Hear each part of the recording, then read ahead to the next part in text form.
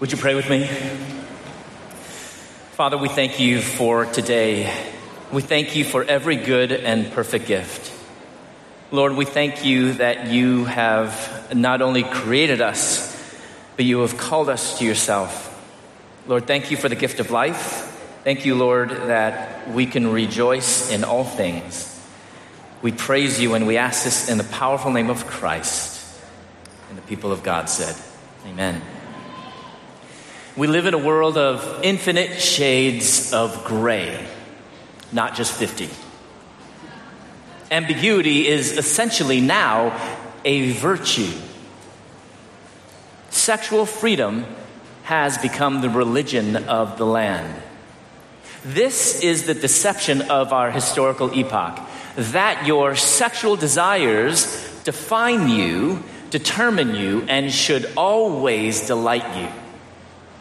You see, since the fall of Adam and Eve, the human heart has set itself in defiance against God's perfect ways.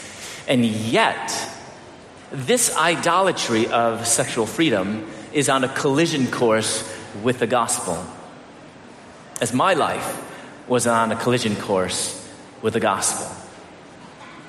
So I wasn't raised in a Christian home, but my parents raised me with very traditional Asian values, and I could distill that to three things: obey your parents, do well in school, and practice piano. You see, I didn't fit in with the other American boys. I looked different, I acted different, and I had different interests. God had given me the gifts of music, of sensitivity, and Satan can't take away those God-given gifts, but he can twist the perception of them. And from a young age, I was viewed and ridiculed as being effeminate. The first time I remember having these attractions was when I was 9 years old, after I came across pornography at a friend's house at 9. At that young age, I was confused and afraid of those feelings. Without any parental guidance on sexuality, those magazines gave me a distorted view of sex, and they soon became my master. With pornography fueling my desires, I had my first encounter when I was 16 years old, but I kept my feelings hidden through high school, college, even the Marine Corps Reserves. In my early 20s, I started secretly going out to the gay clubs. Then when I moved to Louisville, Kentucky, where I was pursuing my doctorate in dentistry, I no longer kept it a secret, and I came out of the closet. And I began living openly as a gay man. So after about a year of dental school, I decided to go home and break the news to my parents. And I told them, I am gay. It was my self-declaration. And my mom, kind of your typical Chinese mother, tiger mom, she tried to control the situation, and she gave me an ultimatum. And she said, you must either choose the family or choose that. Well, for me, this was not a choice. This is who I am. And I told her, if you can't accept me, I have no other choice but to leave. So I left home and I went back to Louisville. Devastated my mom. She says news of coming out was rejection. And she says it would have been better than receiving news of my death. The timing couldn't have been any worse. After years of unresolved issues, after years of living as non-Christians, my parents' marriage was a disaster, and they actually began the paperwork for divorce. So my mom was literally at the end of a rope, and she found no more reason to live. And on the next day, she had resolved to do the unthinkable. She was going to end her life. Amazingly, she felt this need to go see a minister. Remember, she's not a Christian. And this minister gave her a little booklet on homosexuality. So my mother bought a one-way Amtrak ticket to Louisville. Not round trip, she wasn't coming back. One-way Amtrak ticket to Louisville, where she planned to say goodbye to me for the last time before ending it all. She boarded on the train with only her purse and that little booklet, thinking that death was the only answer to all her problems. Never being much of a reader, on the train, she began reading this pamphlet, which shared with her the plan of salvation, that all of us are sinners, and yet in spite of our sin, the God of the universe still loves her. And God opened up the eyes of her heart to see that just as God can love her in spite of her sin, she could love me, her gay son. And so on this train, my mother gave her life to Christ. See, my mother went to Louisville, Kentucky, expecting to end her life. And in reality, she did. One of her favorite verses today is Galatians 2:20. For I have been crucified with Christ, and I no longer live, but Christ lives in me. The life I live in the body, I live by faith in the Son of God who loved me and gave himself for me. Christ living in them prepared my parents for the difficult years ahead as I headed further and further away from God. So I spent most of my free time in the gay clubs, and I went from relationship to relationship seeking intimacy and happiness, which I found, but it still left me feeling unfulfilled and unsatisfied. So I began experimenting with drugs. Now, to be really clear, not all gays and lesbians do drugs or are promiscuous. Some do, some don't, but that definitely is part of my story. And when I tell you it, I have to be honest, and I need to tell you my whole story, but I also need to be honest in telling you that when you encounter Jesus, he will impact every aspect of your life. So I began experimenting with drugs, but like my classmates, I was poor. And if I was going to do drugs, I needed to find a way to support my habit, and I did that by selling drugs. And I sold to friends, classmates, even a professor. See, I actually thought I could live this double life of being a graduate student by day and a promiscuous drug dealer by night. But 3 months before I was receiving my doctorate, the administration expelled me. So my parents flew from Chicago to Louisville, and I thought they were going to fight to keep me in school. My father's a dentist. He knew the dean very well. All they needed to do was to threaten a lawsuit, and I would stay in school for 3 months and get my doctorate. Besides, isn't that what any good Chinese parent should do anyway? To my surprise, as we sat there in the dean's office, my mother looked at the dean and said, "It's not important that Christopher becomes a dentist. What's more important is that Christopher becomes a Christ follower." And she said that they're going to support whatever decision the school made. See, my mother knew that when it comes to her children, nothing is more important than her children following Jesus. Even more important than education, even more important than a career. But the sad reality is many people might go to church on Sunday and worship God, but then they'll return home and worship idols. The idol of education, the idol of career, the idol of their retirement plan. And in essence, we sometimes force our children to do the same. Think about this. Our parents putting more emphasis upon their children getting their homework done on a daily basis, getting a better grade, getting into a good university.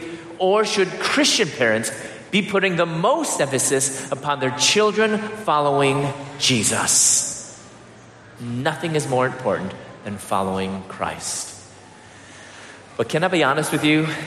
I was not happy about my mom's decision. She wasn't on my side, I felt. She was on the school side. So I moved further away from them, further away from Chicago, to the bright lights and big city of Atlanta, Georgia.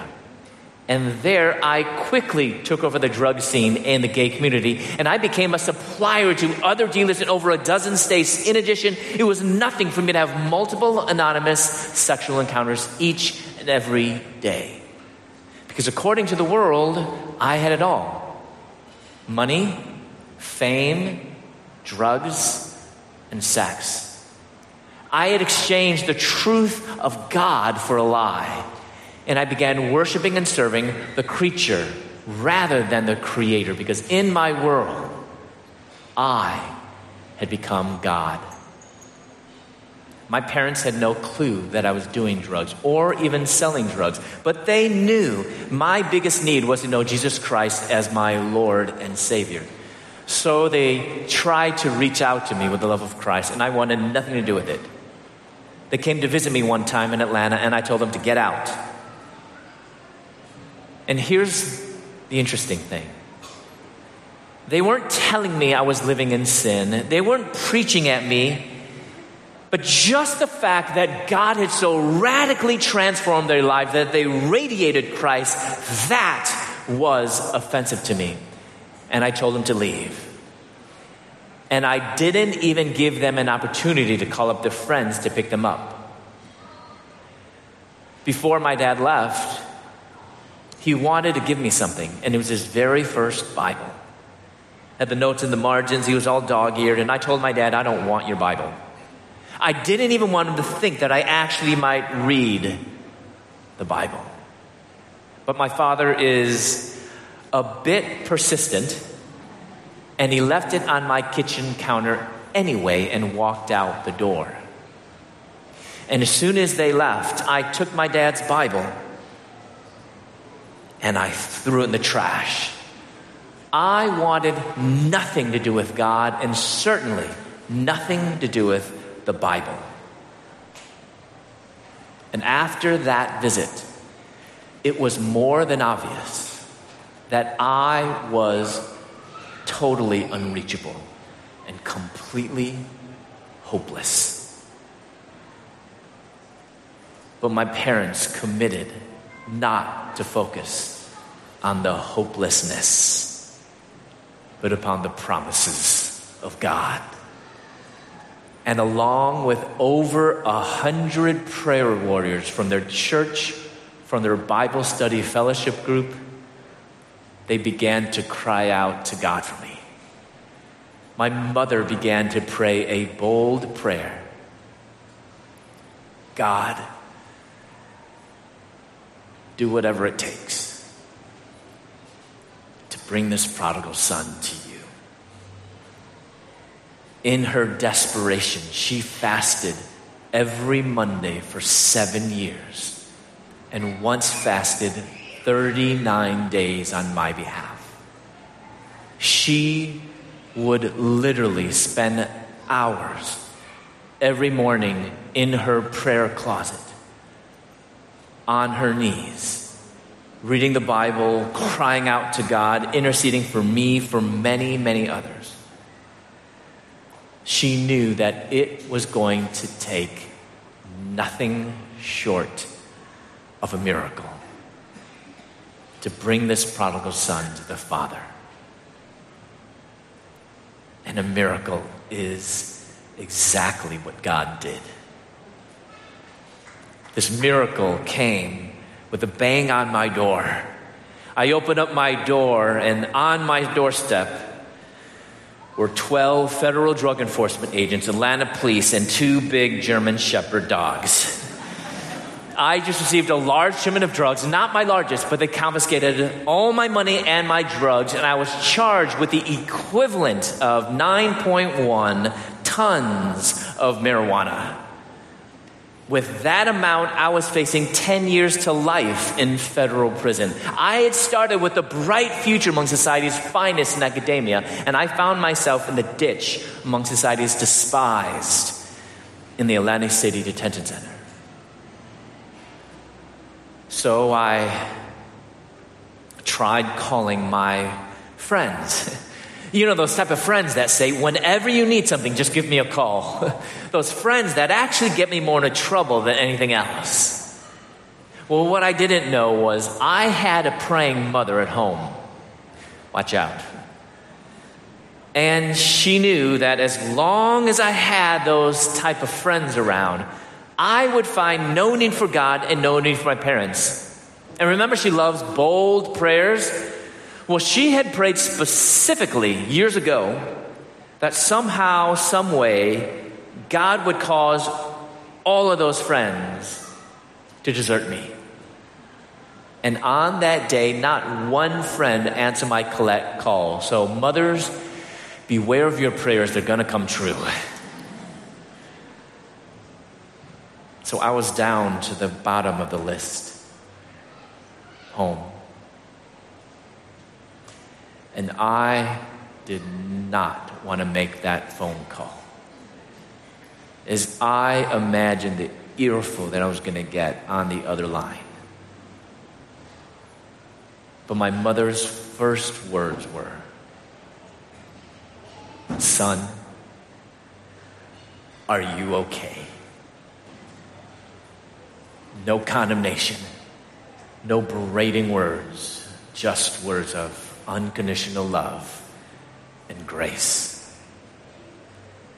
The Apostle Paul says in Romans chapter 2, verse 4, that it's God's kindness that leads us to repentance. Notice how Paul isn't saying that it's God's anger. It's not God's wrath. But it's God's kindness that leads us to repentance. And even on that miserable day, God was pouring out his grace and drawing me to himself through the words of my mother. Actually, my mom was excited to get that phone call, if you can believe it or not, because I hadn't called home in years, and she knew without a doubt that this was God's answer to her prayers. So as she hung up that phone, fighting back the tears, she knew she had to do like that good old hymn says. Count your blessings. Name them one by one. No matter what storm she was going through, no matter what heartache she was enduring, she had to count her blessings.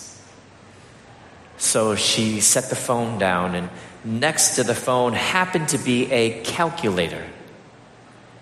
And she tore off a little piece of the adding machine tape. And she wrote down these first blessings. Christopher is in a safe place compared to before. And he called home for the very first time. As my years in prison passed, she kept adding to this list. And this list is longer and taller than she is. Both sides.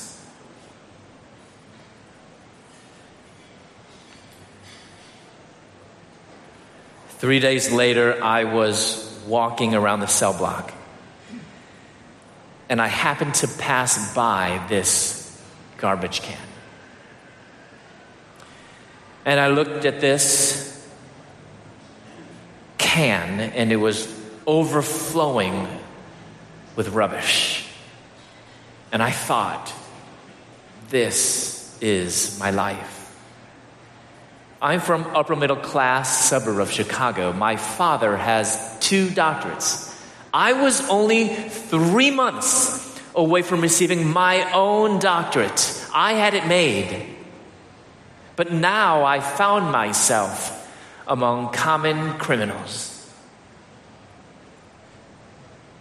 Trash. With my head down, I was about to pass by this garbage can. But something on top of the trash caught my eye. I bent over, I picked it up. And it was a Gideon's New Testament. I took that New Testament back to my cell, and I opened up that good book. For the first time, I read through the entire Gospel of Mark that night.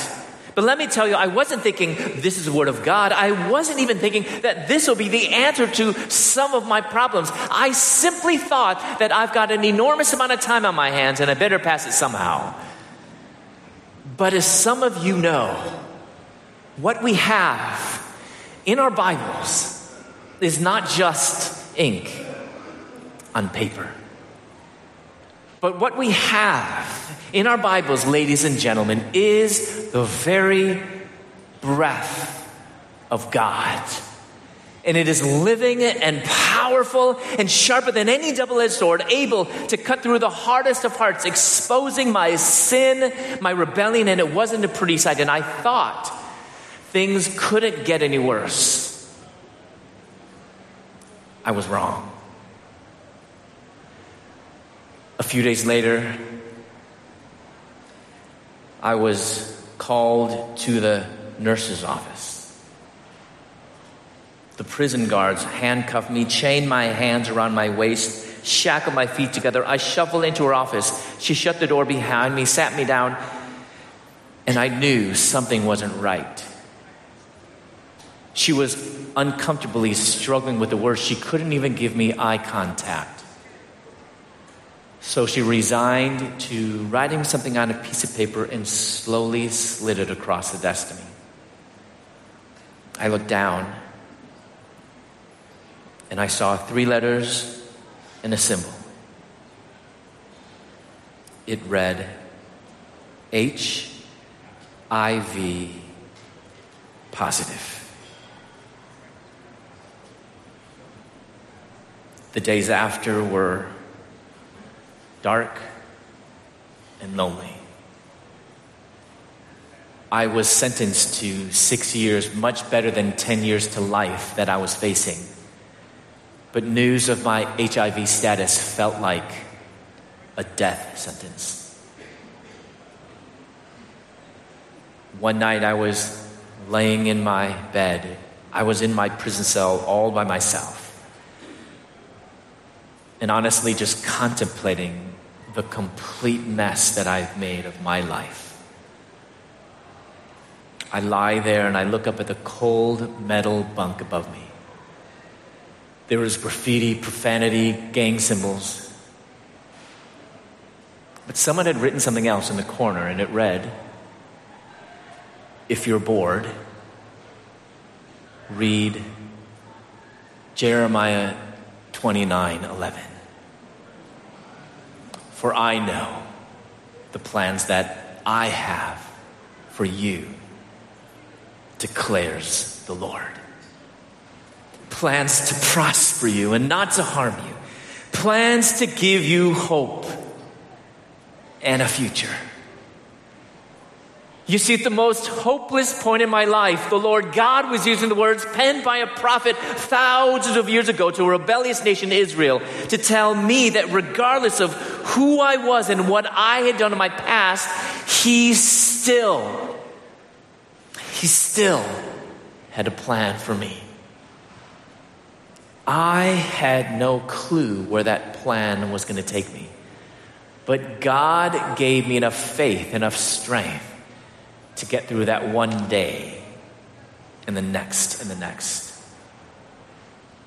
My transformation was gradual. I wish I could tell you that at that moment I said a sinner's prayer and then everything after that was perfect, like no more problems. That's far from the truth.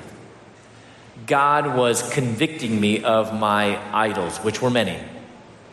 The obvious one was drugs. But within a few months, God delivered me from that idol. Over time, God kept bringing to mind other idols, other dependencies, and there was one that I felt like I just couldn't let go of, and it was my sexuality. I was reading through the Bible, and it was so clear to me that God loved me unconditionally.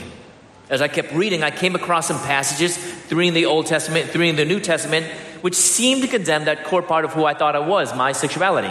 So I went to a chaplain and I asked him his opinion. And to my surprise, this chaplain actually told me that the Bible does not condemn homosexuality, and he gave me a book explaining that view.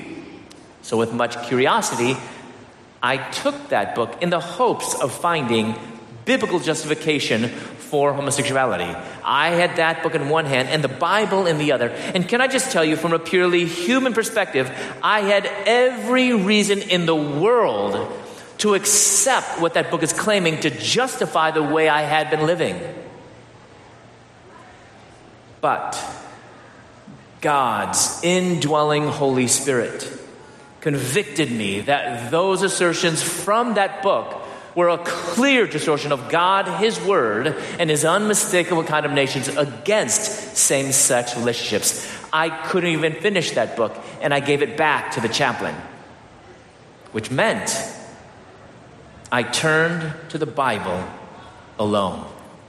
And I went through every verse, every chapter, every page of Scripture looking for justification. I wanted to find any type of a positive affirmation for a monogamous same-sex relationship. I wanted my cake and eat it too. Who needs to change if we don't have to? So I went through the whole Bible. I was looking for any shred of evidence, any type of a blessing for a monogamous same-sex relationship. I went through the whole Bible. I went cover to cover several times. I had time. I looked and I looked and I looked, and I couldn't find any, which meant I was at a turning point, and a decision had to be made. Either abandon God and His Word, live as a gay man, pursue a monogamous same-sex relationship by allowing my attractions, get this, by allowing my sexual attractions to dictate not only who I was, but also how I lived. Or abandon pursuing a monogamous same-sex relationship. How? By freeing myself from my sexuality, by not allowing my desires to control who I am, and live as a follower of Jesus Christ. My decision was clear and obvious. I followed Jesus. As the days and the months and the weeks of abstinence passed, I learned several important lessons. First of all, I learned that abstaining from sex is actually possible. That might sound weird to you, but for years as a non-Christian, the world kept telling me that it's not possible, but it actually is. Who knew? Second, I learned that actually abstaining from sex is not going to make me psychotic or sick, no matter what Freud and Oprah say. Third, I realized that after abstaining from sex, even for a little while, that actually my sexuality does not have to be, actually shouldn't be, the core of who I am. I told myself before, God loves me unconditionally, and that's true. But don't we as sinners, don't we like to add to God's truth? I added, so therefore, God doesn't want me to change. Similar to your friends who say, God loves me just the way I am, so leave me alone. But you know, after reading the Bible several times, I learned that unconditional love is not the same thing as unconditional approval of my behavior. Let me say it again. Unconditional love is not the same thing as unconditional approval of my behavior. You see, my identity shouldn't be defined by my sexuality. My identity shouldn't be grounded in my sexual desires. My identity is not gay, is not ex-gay, is not even heterosexual for that matter, because my identity as a child of the living God must be in Jesus Christ alone. God says, be holy, for I am holy.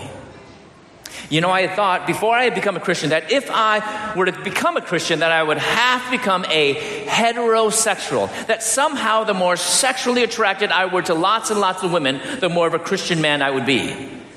But I realized that even if I had opposite sex attractions, I would still need to flee temptation. I would still need to put to death my sin nature every day. So actually, heterosexuality is not the goal, because if you think about it, God never says, be heterosexual, for I am heterosexual.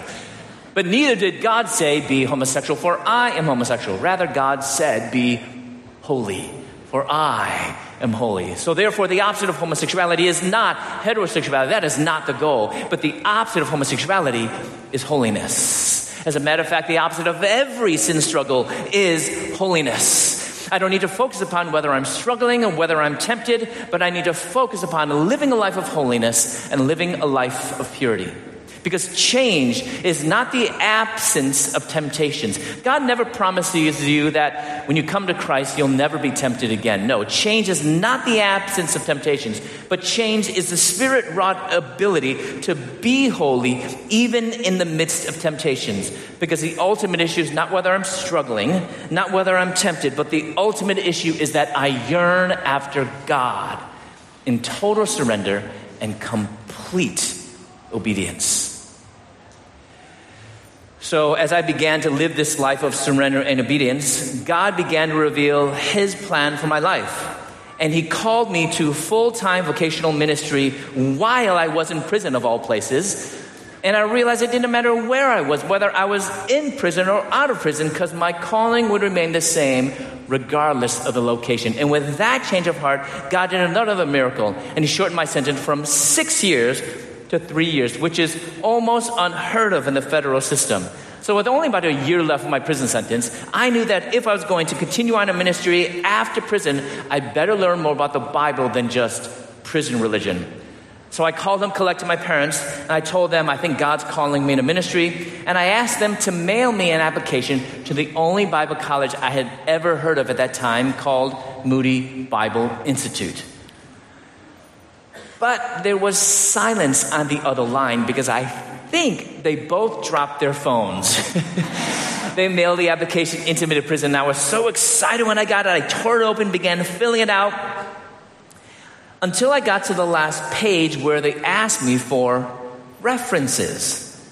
Not from anybody, but specifically people who knew me as a Christian for at least 1 year. Do the math. I had some slim pickings in prison. But I was able to persuade a prison chaplain, a prison guard, and another prison inmate to write my reference to Moody. So amazingly, Moody actually accepted me. I was released from prison in July of 2001, and I started the very next month in August of 2001. So imagine the surprise of my classmates when I answered their question, "What did you do this summer?" I graduated from Moody 2005, went on to get my master's in exegesis in 2007, and in 2014, I was able to receive my doctorate of ministry, and in 2014 from Bethel Seminary in St. Paul, Minneapolis. But back in 2011, I had the immense honor of co-authoring a book with my mother called Out of a Far Country, A Gay Son's Journey to God, A Broken Mother's Search for Hope. We wrote this together. Actually, as you know, I'm coming from the U.S., and I have a policy. I never travel alone. As a single man, I know that, anyone in ministry, they have a bullseye on their back, on their forehead, on their chest, everywhere. So I know, I actually have a policy. I never travel alone. And as a single man, unmarried, my mother travels with me. So my mother's here. She's in the front row there. You can say hi to her later. She's my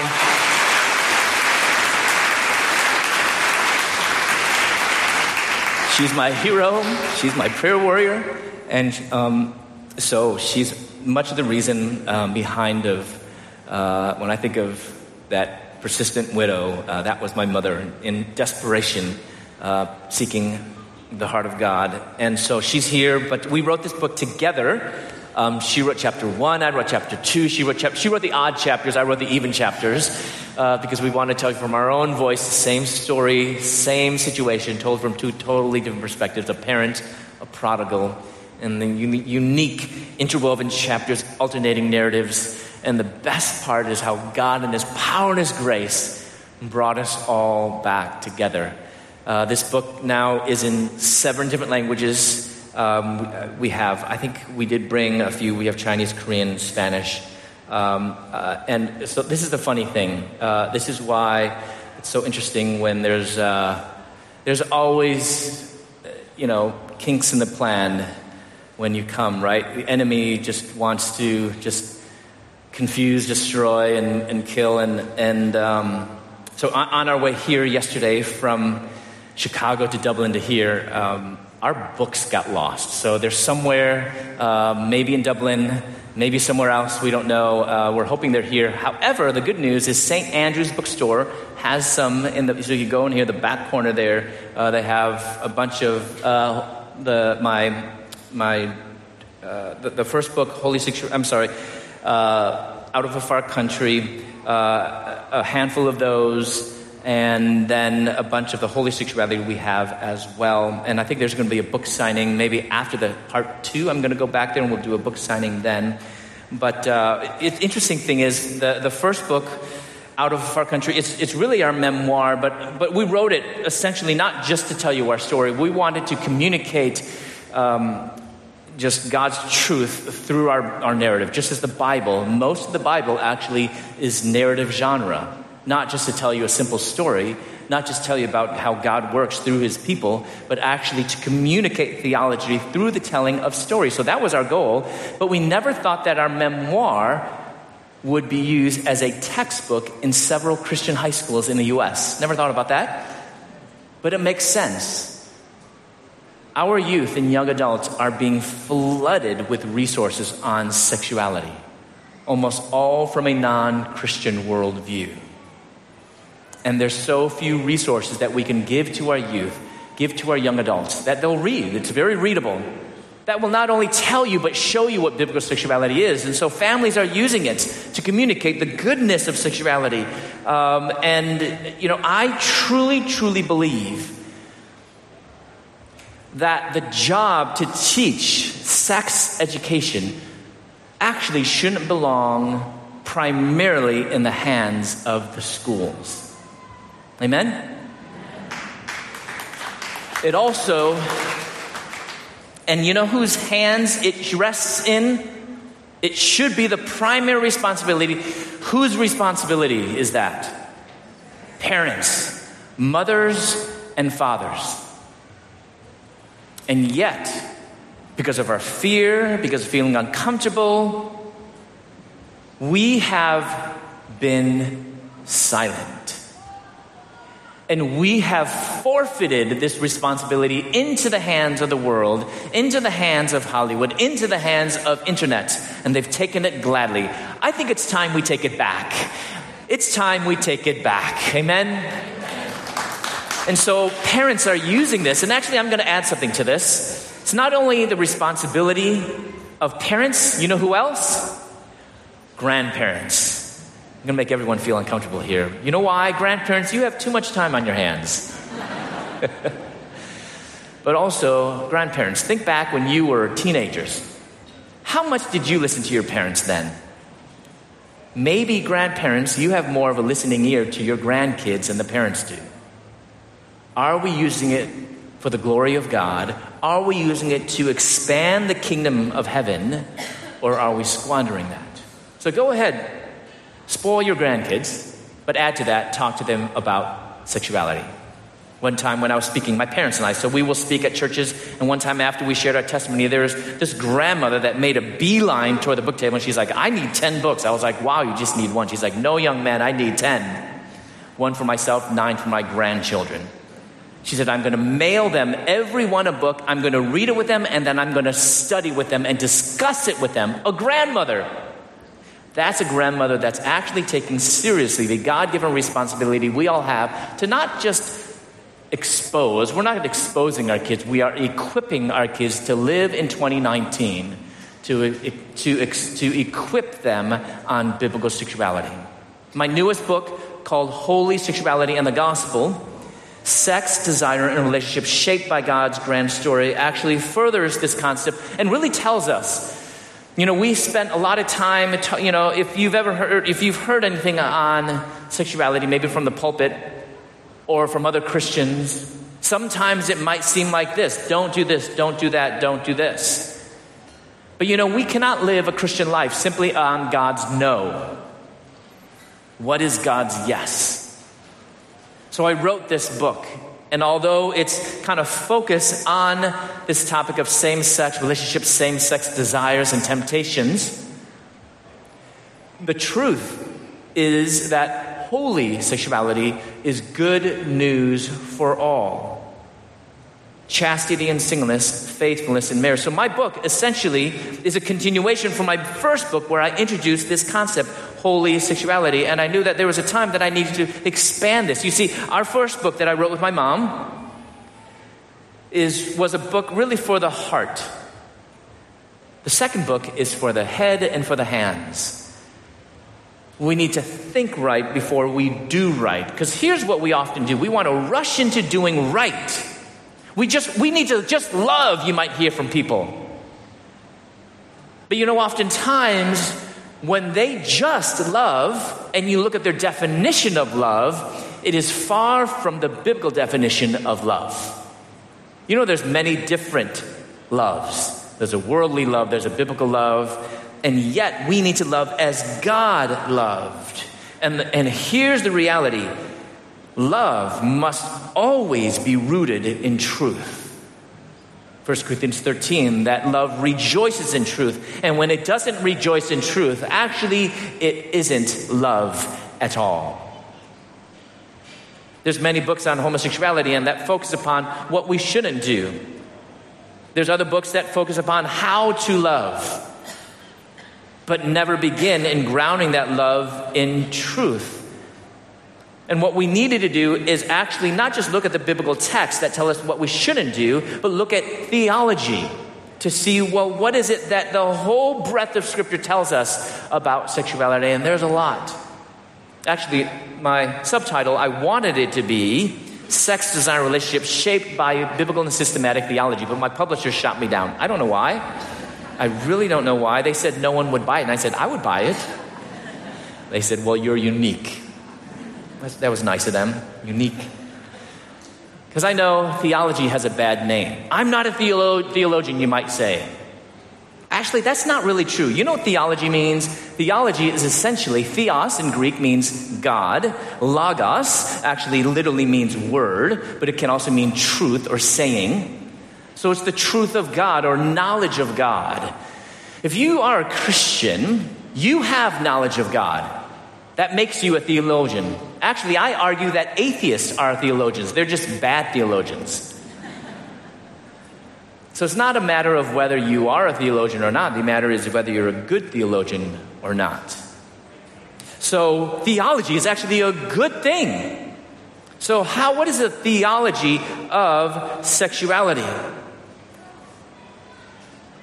So we have this concept of holy sexuality. So in my time of teaching, and I speak with my parents, I have actually the blessing of speaking with my parents, and it's amazing how God has given us back the years that the locusts have taken away. My parents and I, we travel around the nation, around the world as a 2-generational ministry. My father's not traveling with me this trip. He's at home holding down the fort. But we travel around the nation, around the world, talking about God's grace and God's truth on this issue of sexuality. But we travel around and we often get stories, people coming to us and telling about, their issues with their friends, their loved ones, or their child. And there was one time I remember where this mother came up to me, and I could see it on her face. She was just barely holding it together. She came up to me and it was like the dam broke. She started weeping. I mean, it was just this heavy, it felt like she had been holding it in for months. She came to me, and in those situations, like all I could do is, just put my hand on her and just listen. And just sit. After some time, she was finally able to get out a few words, and she said, I wish my son was just normal. I listened some more. She sobbed, and she continued and told her about how she had 2 kids, 2 boys. One had walked away from God, just came out to her a few months ago. Why can't my son just be like my other son, normal? And I asked her about her other son, and she said, my other son, he was an older son, and she said, he's about to have a child. And I was like, oh, wow, congratulations. First grandchild. And I asked, how long has your older son been married? And she's like, oh, no, he's not. Somehow in her grieving, her moral compass was off. That somehow in her idea of right and wrong, normal and unnormal, she thought that her gay son was not okay, but her fornicating son was. Like some today, this grieving mother equated normal, that is all different various forms of heterosexuality, including extramarital relationships, somehow with being normal, moral, and good. For decades, the aim of some even Christian counseling has been for those with unwanted same-sex attractions, was to help them develop or pursue a heterosexual potential. A heterosexual potential. And that might seem logical because, if we say, well, homosexuality is not the will of God, therefore heterosexuality must be. However, does the Bible, which is our guide, does the Bible actually promote and wholly bless every various form of heterosexual relationship? Because if we think about it, heterosexuality is a pretty broad definition. I could define it as being sexually attracted to some of the opposite sex, being sexually intimate with someone or anyone of the opposite sex. That's pretty broad, so broad that I could be actually sleeping with half a dozen women, and that's considered heterosexual, right? I could be a married man, and I'm cheating on my wife with another woman. That's also considered heterosexual. I could even be an unmarried man, and I'm cohabitating with my girlfriend. We've been together maybe even for several years, and we even have a couple children together. That's also considered heterosexuality. Those three scenarios that I gave you, and I could actually give you many, many more, are all sinful in God's eyes, but heterosexual. God would never say that this is my standard when it includes sin. So it is too broad. And in our world of infinite shades of gray, in a world that celebrates ambiguity, we as Christians should not be ambiguous as well. And yet, some Christians would actually consider those success stories. Success stories for people who have unwanted same-sex attractions to pursue their heterosexual potential. Let me give you an illustration. So another time I was speaking, it was in Canada, and this pastor came to me. He was a young adults pastor, and he was so excited telling me about, I have this young man that I've worked with for several years. He came from a similar background as mine, came to Christ, coming out of same-sex relationships, and he wanted to get married one day to a woman. So this young adults pastor said, if he wants to get married to a woman, I better help him to develop these heterosexual feelings if he wants to get married. And so he was going through some type of counseling. And one day they were driving down the highway. And in the U.S., we have a lot of billboards. I don't know if you have, I'm assuming you do, billboards. And the billboards are not always very, Christian. So there was this billboard that had this scantily clad woman on it. And while they're driving by, the pastor was on the driver's side, and I guess that would be the driver's side here and the passenger here. And the pastor was here, and this person who was kind of going through this counseling and come out of same-sex relationships looked at the billboard, and he said, looked at the lady, scantily clad, and he said, wow, she's really hot. And at that moment, the pastor was a bit shocked because he was telling me, like in any other situation, I would have told this young man and rebuked him, told him that's wrong. Don't look at women in that way. But then this young pastor thought, and he said, we actually celebrate it. The objectification of any person's body, whether woman or man, is always wrong. Amen? Lust is lust. And lust is sin. So by simply saying that heterosexuality is right, without any qualification, we could, as Christians, imply a tacit endorsement of all various forms of heterosexual immorality listed above. Certainly not every form of heterosexual relationship would be sinful that I just mentioned above or mentioned before. You might be thinking, but wait, marriage between a man and woman, that is blessed by God and that's heterosexual. Yes, it is a form of heterosexual relationship, but not representative of all. marriage between a man and a woman is not representative of all the different various forms of heterosexual relationships. And neither is all forms of heterosexual relationships equivalent to marriage between a man and a woman. If this was, I'd like to diagram it out. So, but this was like all the different various forms of heterosexual relationships, all the different types in here. Marriage was right here. This would be blessed by God, but not all of the rest. Not everything else. So we see it's too broad. So bottom line is, by broadly affirming heterosexuality, we could be inadvertently endorsing sin. So if it's not heterosexuality, it's not homosexuality, then what is that? Because we think that's our only two options, heterosexual and homosexuality. But is it really our only option?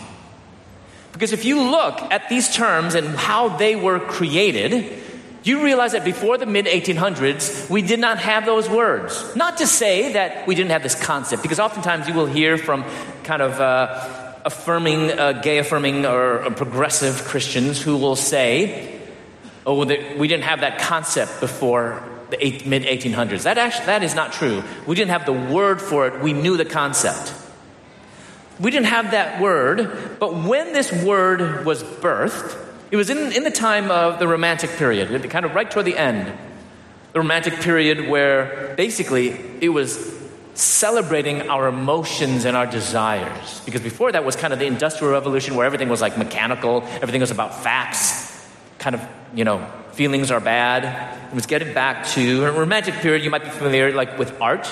It's most known for art and music. I'm a classical pianist, and so I love the Romantic period. Those are my favorite musicians. Mozart, Mendelssohn, etc. It's so amazing how they communicate and we're trying to get back in tune with our desires. But you can take that to the extreme, where desires are everything, where almost desires is the determiner of truth, where it's no longer sola scriptura, that was kind of the reformers, right? Our cry, sola scriptura, but now it's sola experientia. It's only our experience that determines truth. So this is where this concept of sexual orientation, heterosexuality, homosexuality was birthed. Whereas before that, we were just trying to talk about this concept of the behavior or the desires. Same-sex behavior, same-sex desires, opposite-sex desires, opposite-sex behavior. But when we created these terms, it wasn't just describing the desires or the behaviors or the experience. What happened in the mid-1800s is they created a new category of personhood. So this is who you are, and I'll be talking about that more tomorrow in the I don't know what they call that, the special tent. I think tomorrow afternoon I'm going to be talking more about that. But really, so what is holy sexuality? Holy sexuality, so if it's not heterosexuality, it's not homosexuality, what is it? I think we need to do away with this paradigm, this secular paradigm that is rooted in not talking about simply what you do or what you feel, but now it's rooted in who you are, and that is something that we should reject. Sexuality is not who you are, but how you are. So if it's not heterosexuality, not homosexuality, then what is it? It's holy sexuality. And what is holy sexuality? Holy sexuality is simply two paths. When you read through the full counsel of God, there's only two paths that God has provided for us to be on, how to live in regards to your sexuality. First path is, if you are not married, you're single, how do you live regarding your sexuality? How do you live faithful to God? You live by being sexually abstinent. If you're no longer single and you are married, how do you live faithful to God? You live faithful to God by being faithful to your spouse of the opposite sex. So holy sexuality is quite simply chastity in singleness and faithfulness in marriage. Chastity and singleness and faithfulness in marriage. And what I realize is there is no term for both of those, so I create a term and I call it holy sexuality. And really, I'm not presenting anything new or monumental. It's simply, from Genesis to Revelation, the entirety of the biblical witness, only two paths that align with God's standard for sexual expression. And my goal for kind of using this term, there was nothing to kind of that covered both of those, and I came up with this term. Really, the goal for this was to simplify and disentangle the complex and confusing conversation around sexuality. Because the truth is, God's standard for everyone, whether you're male or female, young or old, whether you have opposite sex attractions or same sex attractions, is that holy sexuality is really good news for all. Chastity and singleness and faithfulness in marriage. But you might ask, what's the harm? I mean, if I have a friend, a young lady, that she has desires, is struggling with these desires for the same sex, but she wants to marry to a young man, what's the harm? I mean, wouldn't it make logical sense for me to help her to develop sexual desires or romantic desires for the opposite sex? Isn't that the best way to prepare her for marriage? If there's a young man who's struggling and resisting same-sex temptations, wouldn't our goal be to help him to develop opposite sex attractions? But here's the truth. Sexual desires should not be the determiner for marriage. Actually, sexual desires should not be the bedrock of any marriage. Sexual desires is important. I'm not saying that it isn't good to have it involved, but it shouldn't be the bedrock, the foundation. When I disciple young men, my students at Moody, some have same-sex attractions, many don't. And many of them want to marry, especially since where I teach is Moody Bridal Institute. And at our school, these kids, they want to be serious, and they're not going to date as the world dates. So if they're going to meet someone, they want to say, we're not going to, do as the world does. And if this is not really going to go anywhere, then maybe we shouldn't necessarily waste our time. But so they want to be serious about it. They don't want to just kind of toy with this concept. And many of them want to marry. And they tell me, I want to marry. But my focus for these young men, as they get married, to prepare them for marriage, is not to help them develop more or stronger sexual desires for the opposite sex. Would that make sense? Is that how you prepare for marriage? To develop stronger sexual relationships for the opposite sex? I hope not. Then how do we? I think the best way to prepare a young man, a young woman to marry is simply to point them to Christ. The best way for a young man to prepare for marriage is to be godly. A best way for a young woman to prepare for marriage is to be godly. Because actually that'll prepare you to be single or married. In my study, writing my new book, I came across this wonderful quote, and I've yet to find out exactly who wrote it. But it is attributed to a missionary. She was single all her life. And oftentimes people ask her, don't you want to get married? Which, by the way, if you are married and you have some single Christian friends, don't ask them that question, do you want to get married? Because most of the time, the answer is, of course. But it's not God's timing yet. So she kind of got tired of answering that question. Instead, you know what she said? She said, I want my life so hid in Christ that for a man to find me, he must find Christ first. I think that's a wonderful way to live. And that has been my motto. How I live. When people ask me, do you want to marry one day? Yes, I'm open to that. That's not my main goal in life. That's not what I think is the answer to being happy. but I'm open to it. I'm 48 years old, 49 actually this month, scary, 49 years old. I'm single. I'm finding contentment as a single man, realizing that I can be undivided my devotion to the Lord as a single man, but I am open to getting married. But here's the way I live. I want my life to be so hid in Christ that for a woman to find me, she must find Christ first. Holy sexuality is chastity and singleness, faithfulness in marriage, a gift from God, which is really good news for all. Let's pray. Father God, we thank you for the gift of life. We thank you, Lord God, that you have made us holy through Christ. Positional sanctification, Lord, that it was nothing that we did or ever could do, but it was something that is done by the only one who is holy, who is your Son, Jesus, who imputed to us, who made us righteous because he is the righteous one.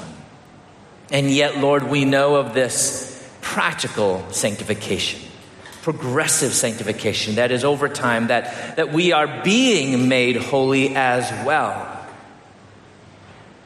And Lord, we look with anticipation for that time where we will be one time wholly sanctified in the last day, when we are fully in communion with you, Lord God. But in the meantime, Lord, give us the boldness and the ability to be holy for your name's sake. And we ask this in the beautiful, matchless name of Jesus, our Lord. And the people of God said, amen. Thank you. So I'm going to continue on at 3 o'clock. I think it's around 2, am I right? 3 o'clock. It's around 2:36. And I'm going to continue on a talk. It's from my new book, Holy Sexuality and the Gospel, and call it a Christian Response to Homosexuality, where we're going to I'm going to give you some really practical things. How do we share Christ with our loved ones in the gay community? There are some books over in the corner there. And again, I think my mother, she's going to go over there and she's going to sign some of those books, pre-sign some of those for you. But we will be back here at 3 o'clock. And also, so you know, there's also a Q&A later tonight. I think it's at 7 p.m. in the, I don't know, there's some shed over there, a white shed. I know that they're all sheds. It's called something really special, and I'm forgetting. But it's 7 p.m. What is it called? Thank you. Showcase Lounge. Showcase Lounge at 7 p.m. And it's a Q&A. It's going to be 3 of us, Andy, Christy, and me. And it's kind of an apologetics thing, and they're doing this throughout the week, but I'll be there, and it's a great time to maybe even invite some of your friends in the evening, since it's easier to come maybe in the evening. But I'm also doing another talk tomorrow, so see you back maybe in about 22 minutes. God bless you.